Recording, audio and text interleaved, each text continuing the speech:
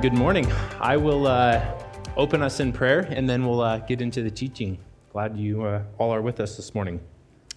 Lord Jesus, we are thankful to be able to gather in your name, to be able to dive into your written word, and this morning to see what you are like, to get just a brief little glimmer of just your immense, never-ending goodness and your nature, and we pray that you would stir in our hearts just the praise and the affection that is due to you. We love you. Amen. If you don't mind turning with me to John chapter 11, we will be in verses 1 through 37 this morning. The story is Jesus and Lazarus and his family. We will be talking about the first part of that story. Next week, we will get into Jesus raising Lazarus from the dead. Spoiler alert. I know, sorry. Okay, picking up in verse 1. Now a man named Lazarus was sick. He was from Bethany, the village of Mary and her sister Martha. Now this Mary, if you remember, whose brother Lazarus now lay sick, was the same one who poured perfume on the Lord and wiped his feet with her hair. So the sister sent word to Jesus, "Lord, the one you love is sick." When he heard this, Jesus said, "This sickness will not end in death. No, it is for God's glory, so that God's Son may be glorified through it." Now Jesus loved Martha and her sister and Lazarus. So when he heard that Lazarus was sick, he stayed where he was 2 more days. And then he said to his disciples, "Let us go back to Judea." "But Rabbi," they said, "a short while ago the Jews there tried to stone you, yet you are going back?" Jesus answered, "Are there not 12 hours of daylight? Anyone who walks in the daytime will not stumble, for they see by this world's light. It is when a person walks at night that they stumble, for they have no light." After he had said this, he went on to tell them, "Our friend Lazarus has fallen asleep, but I am going there to wake him up." His disciples replied, "Lord, if he sleeps, he will get better." Jesus had been speaking of his death, but his disciples thought he meant natural sleep. So then he told them plainly, "Lazarus is dead, and for your sake I am glad I was not there, so that you may believe. But let us go to him." Then Thomas said to the rest of the disciples, "Let us also go, that we may die with him." On his arrival, Jesus found that Lazarus had already been in the tomb for 4 days. Now Bethany was less than 2 miles from Jerusalem, and many Jews had come to Martha and Mary to comfort them in their loss of their brother. When Martha heard that Jesus was coming, she went out to meet him, but Mary stayed at home. "Lord," Martha said to Jesus, "if you had been here, my brother would not have died. But I know that even now God will give you whatever you ask."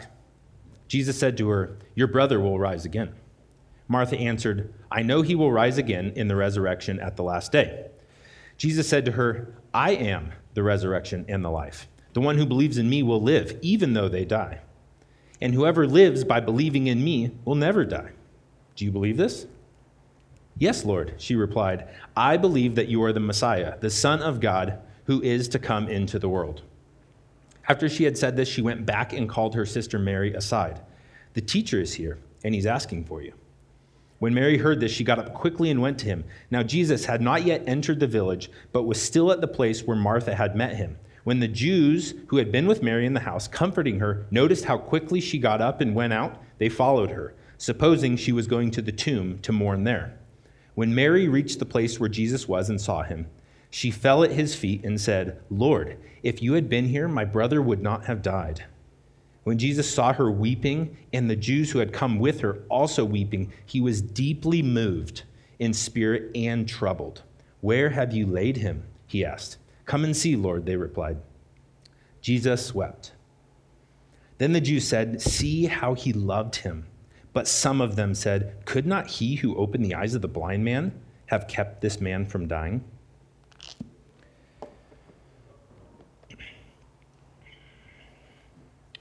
How you see is what you see.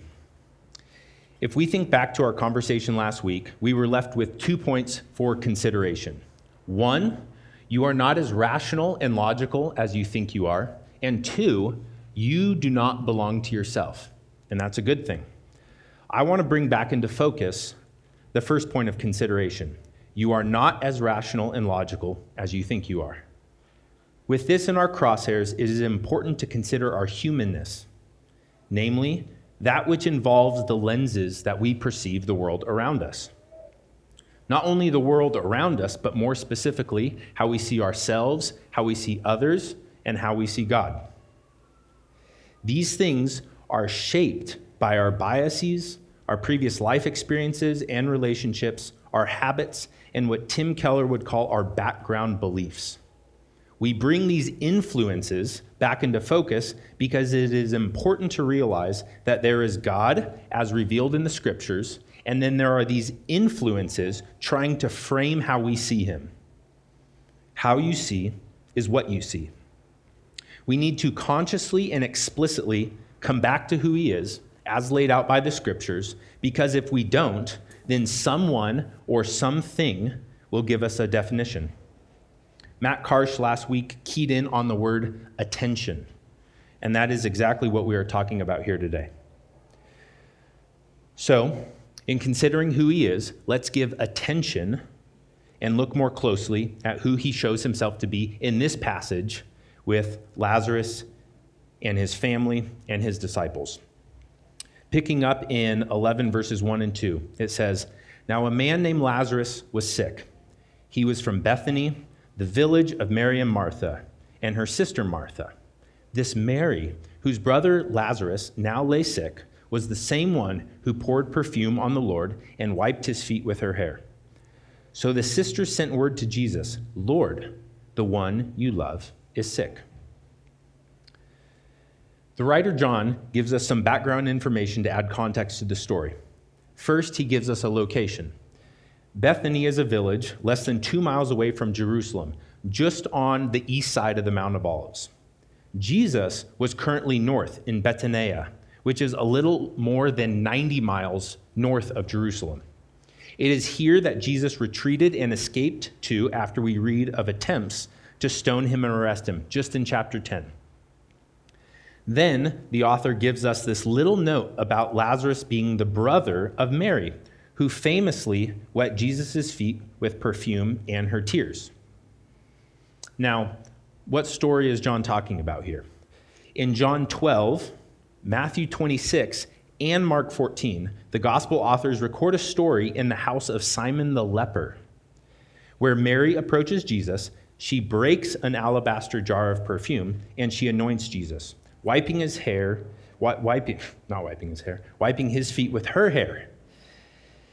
It is a little unusual for John to be making this comment because in his account, chapter 12 has not yet happened. So he's mentioning this story that he'll relay in chapter 12, but he makes the note here. Either the chronology of the recorded stories is not the point of emphasis, or the writer assumes that his readers have either read or are aware of this previous account. For John's gospel account was the last one to be written. But to the reader, this comment should have stirred up memories of another account of a woman with an alabaster jar in the home of a man named Simon, who anointed Jesus and wiped his feet with her hair. This account is in the Gospel of Luke. It could be reasoned that even when Matthew, Mark, and John recorded the story of Mary, they are assuming the reader is very aware of this other account, as well as which may have been known in and amongst the area, being that it was a very oral culture. I believe this footnote by John is relevant to the present story of Lazarus, so let's take the time and read the story. Please turn with me to Luke 7, 36 through 50. In Luke 7, we read, "When one of the Pharisees invited Jesus to have dinner with him, he went to the Pharisee's house and reclined at the table. A woman in that town who lived a sinful life learned that Jesus was eating at the Pharisee's house. So she came there with an alabaster jar of perfume. As she stood behind him at his feet weeping, she began to wet his feet with her tears. Then she wiped them with her hair, kissed them, and poured perfume on them. When the Pharisee who had invited Jesus saw this, he said to himself, "If this man were a prophet, he would know who is touching him and what kind of woman she is, that she's a sinner." Jesus answered him, "Simon, I have something to tell you." "Tell me, teacher." 2 people owed money to a certain moneylender. One owed him 500 denarii, the other 50. Neither of them had the money to pay him back, so he forgave the debts of both. Now, which of them will love him more? Simon replied, "I suppose the one who had the bigger debt forgiven." "You have judged correctly," Jesus said.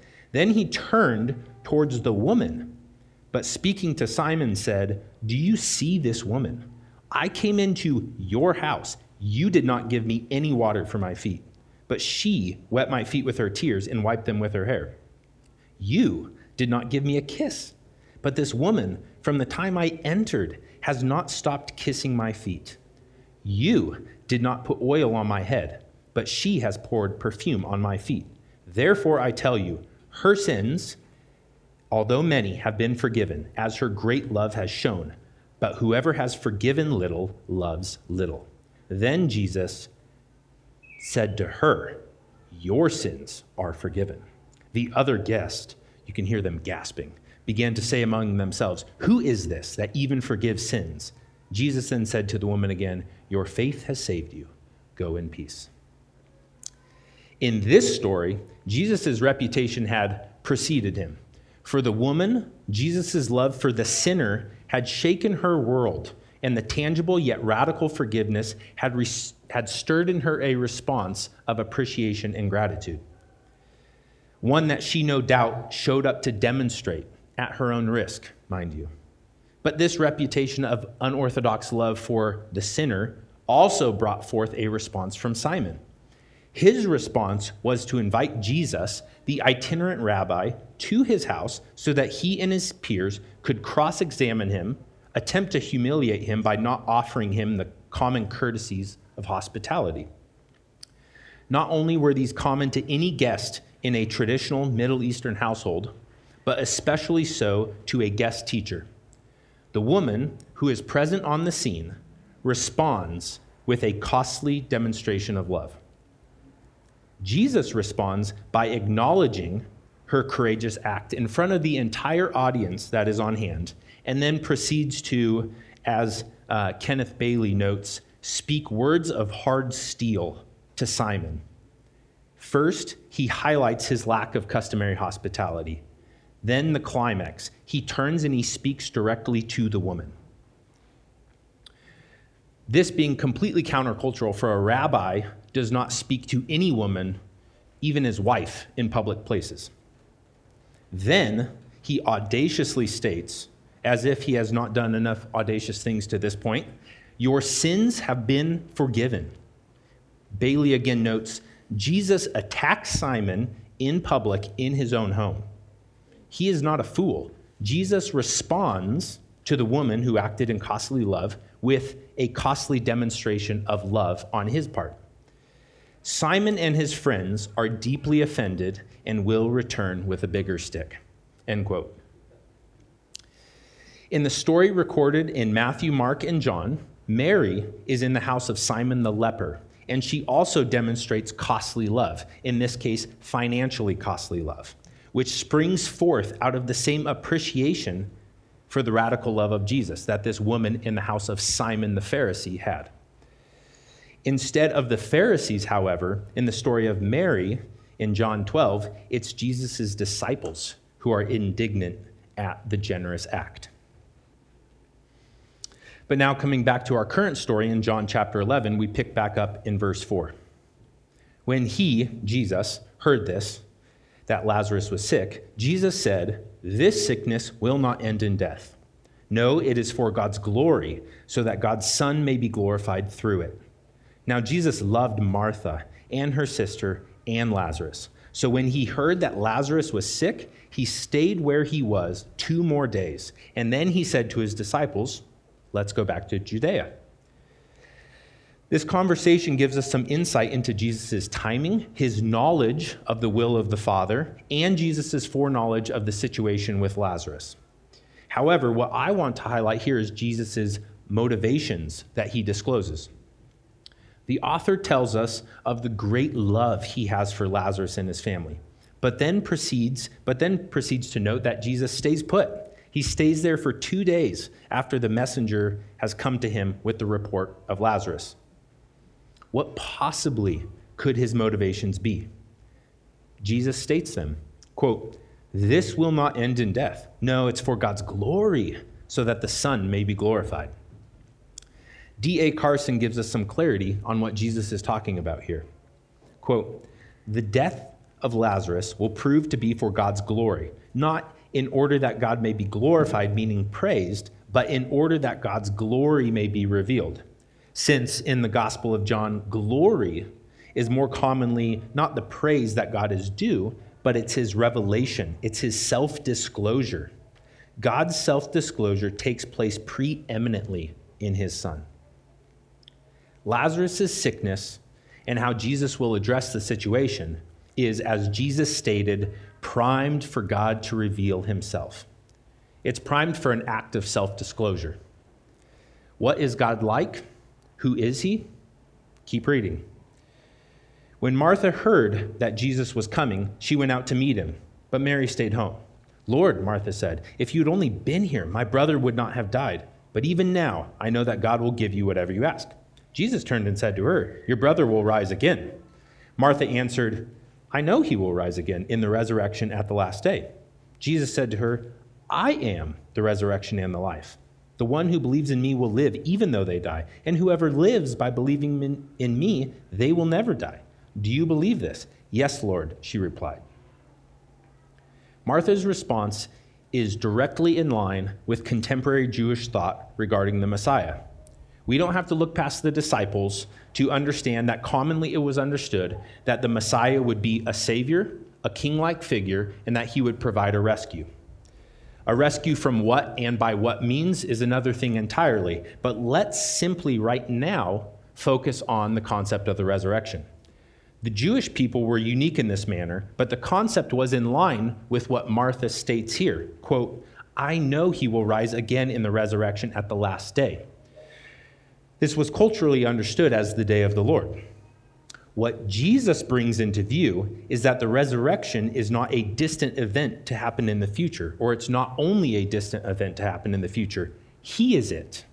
He is the power of life, and he is about to show it. Verse 32, when Martha reached the place where Jesus was and saw him, she fell at his feet. She fell at his feet. "Lord, if only you had been here, my brother would not have died." Same thing her sister said. When Jesus saw her weeping and the Jews that had come with her weeping, he was deeply moved in spirit and troubled. "Where have you laid him?" he asked. "Come and see, Lord," they replied. Jesus wept. Then the Jews said, "See how he loved him." But some of them said, "Could not he who opened the eyes of the blind man have kept this man from dying?" The scene continues to build.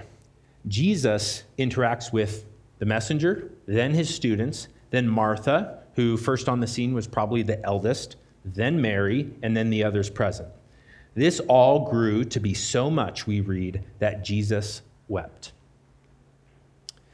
Dane Ortland states, quote, "Twice in the Gospels, we are told that Jesus broke down and wept. In neither case is it sorrow for himself or his own pains. In both cases, it is sorrow over another. In one case, Jerusalem, in Luke 19, and in the other, his deceased friend Lazarus, here in John 11. But what was his deepest anguish? It was the anguish of others. What drew his heart out to the point of tears? The tears of others."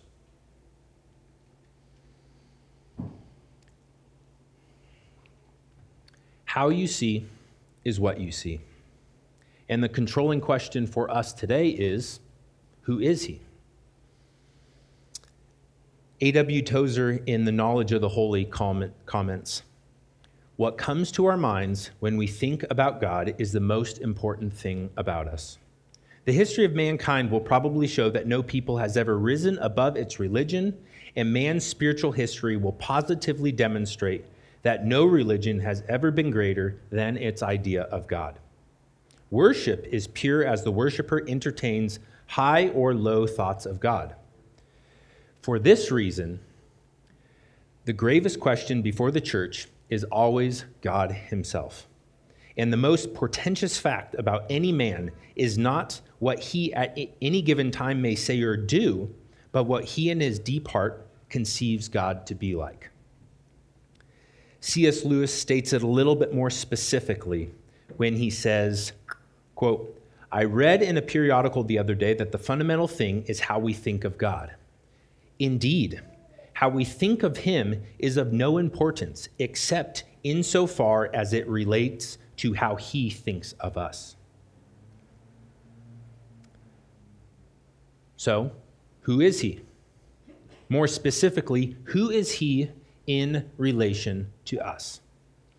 Considering the passage here in John 11, what is his self-disclosure? What does he reveal about his nature, his heart? There's a lot to unpack here, but I want to highlight 3 facets of his nature that I believe he reveals here in John 11, in the first part of John 11. First, he loves. In John 11, anytime it is said of him by another in the story that he loves, the Greek word is phileo, or brotherly love or affection.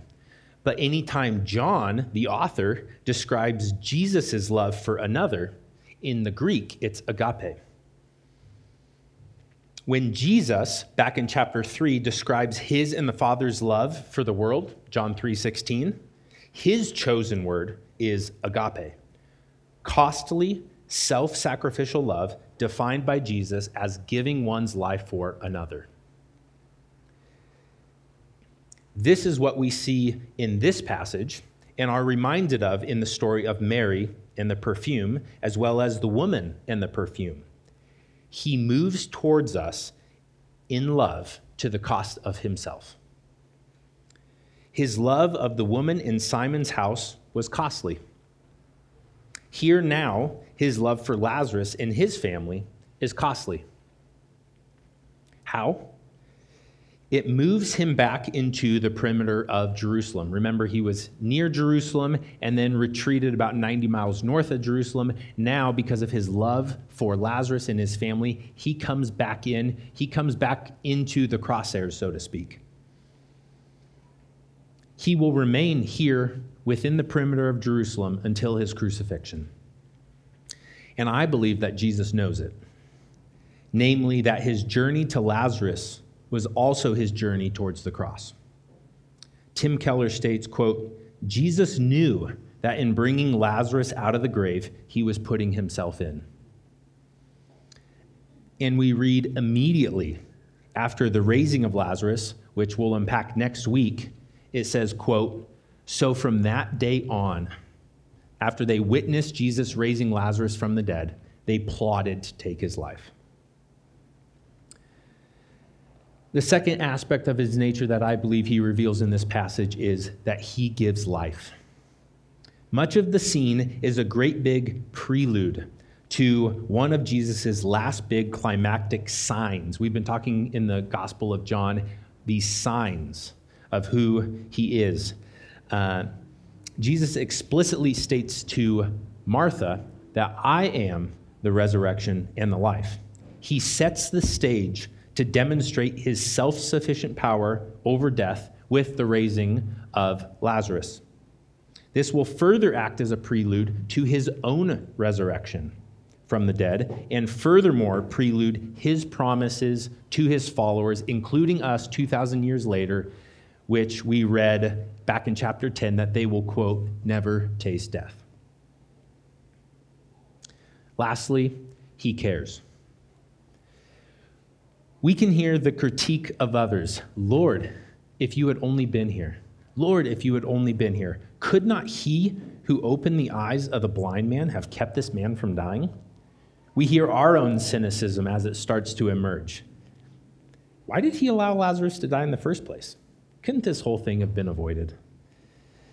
Then we hear the cry of those who endure pain and suffering. Lord, don't you care? Not too dissimilar from the disciples in the boat. Teacher, as the storm is raging, teacher, don't you care? But that is exactly what we see in this story. Even before the resurrection of Lazarus, he cares. In verse 33, it records that Jesus was deeply moved in spirit.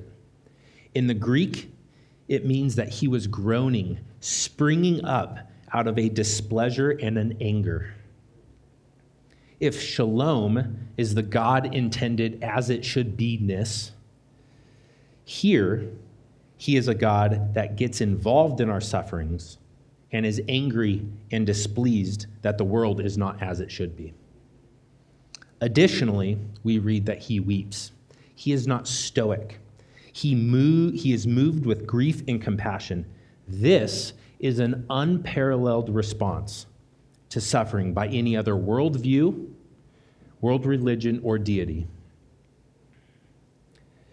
Again, Keller rightly concludes, quote, "Why does a good and powerful God allow evil and suffering? Why doesn't he end it? We don't know what the reason is that God allows suffering, but we do know what it isn't. It isn't because he doesn't love us or because he doesn't care. He got involved in our suffering."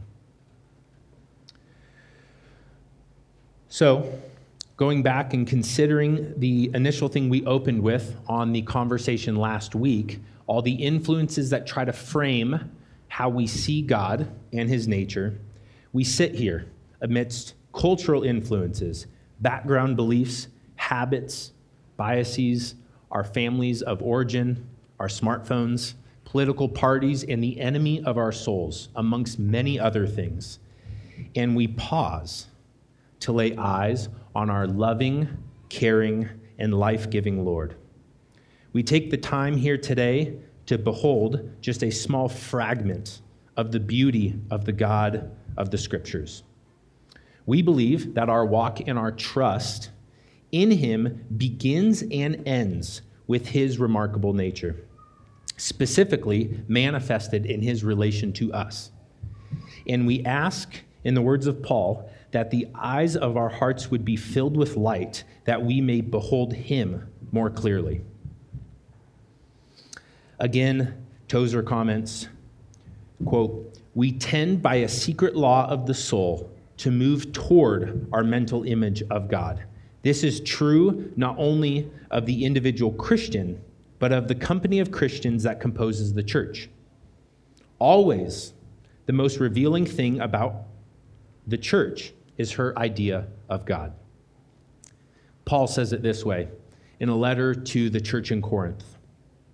"And we all, with unveiled face, continually seeing as in a mirror the glory of the Lord, are progressively being transformed into his image from one degree of glory to even more glory. This comes from the Lord, who is the Spirit." Let's pray. Jesus, we are in awe of you and who you are. You are a beautiful Lord. You are loving, and we can't even, as Paul tells us in Ephesians, just like the depth and the breadth and the height. It's like it's beyond, it feels beyond understanding how much you love us. And you are not this deity or this being that is stoic, that is cold. You care. Even before you act, there is no response of stop your crying, watch what I'm about to do. You step alongside of us. You're in anguish when we're in anguish. You weep when we weep. You care, Lord. This is how beautiful you are. And it doesn't stop there. It's not just a matter of you being full of love and you caring for us. You possess the power in yourself to bring life out of nothing. I'm reminded of Paul's words in Romans that you call things that are not as if they were, because life is in you. You are the life and you are the resurrection. And so we praise you, we behold you. As it says here in Corinthians, we look at you as conjuring up that language of Moses looking at you as a friend does face to face, and Moses' face shining with your glory. So we step aside and we push off the influences and the things that try to tell us, no, this is what God is like, and we lay eyes on you, the God of the Scriptures, and we, with unveiled faces, behold you. We are thankful that your Spirit is with us, that you are with us, and that you do not leave us. You are near to us, and that you transform us. We love you, Jesus.